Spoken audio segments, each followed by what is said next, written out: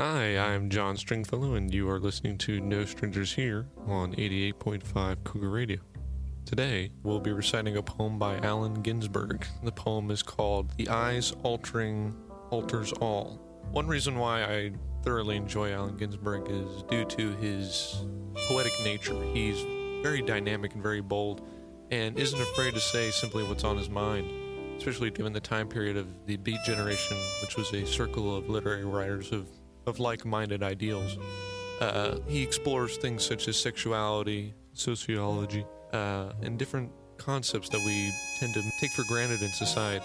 And it's one reason why I particularly enjoy Allen Ginsberg so much, is that he's able to pinpoint these things and thoroughly dissect them and show people, the beauty and also the ugliness that they may show. Maybe in today's society, such as topics such as brutality and abuse and physical and social disorders that we may experience throughout the day and day. But I will recite the poem. Again, this is The Eye Altering Alters All by Allen Ginsberg, written in East Harlem between the periods of June and July of 1948. Many seek and never see. Anyone can tell them why.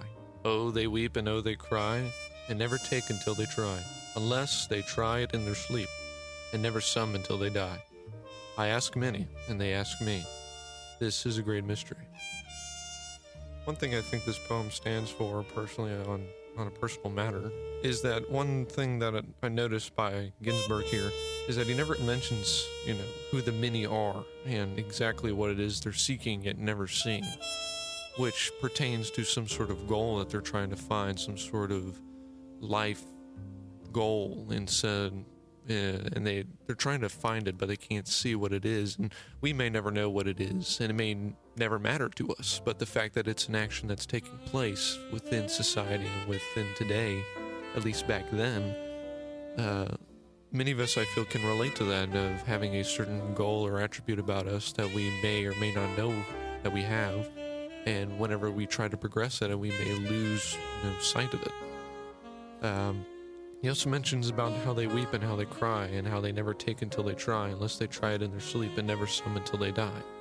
Which goes to say, perhaps he's saying it for many of us, we may never get to where we're going until it's much too late, to the point where wherever it was, where we were heading for, or whatever we were trying to obtain, it was too late for us, and it may have lost, the lust or the shine we were looking for, what the initial goal was going to be for us.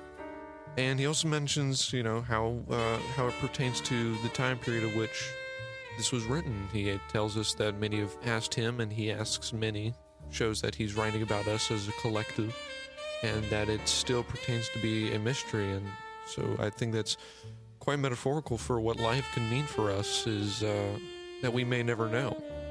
And to some that may be scary, to some that may seem adventurous and enjoyable, that, there's always something around the corner that we may never see. But then again, who knows? It's still a great mystery. But that will be all for today. I hope you enjoyed. This was John Stringfellow with No Strangers Here, and I hope you have a lovely day. No Strangers Here was produced by Doria Lacey with the cooperation of the student staff of 88.5 WCUG Cougar Radio and the CSU Department of Communications Department Chair, Dr. Gibson.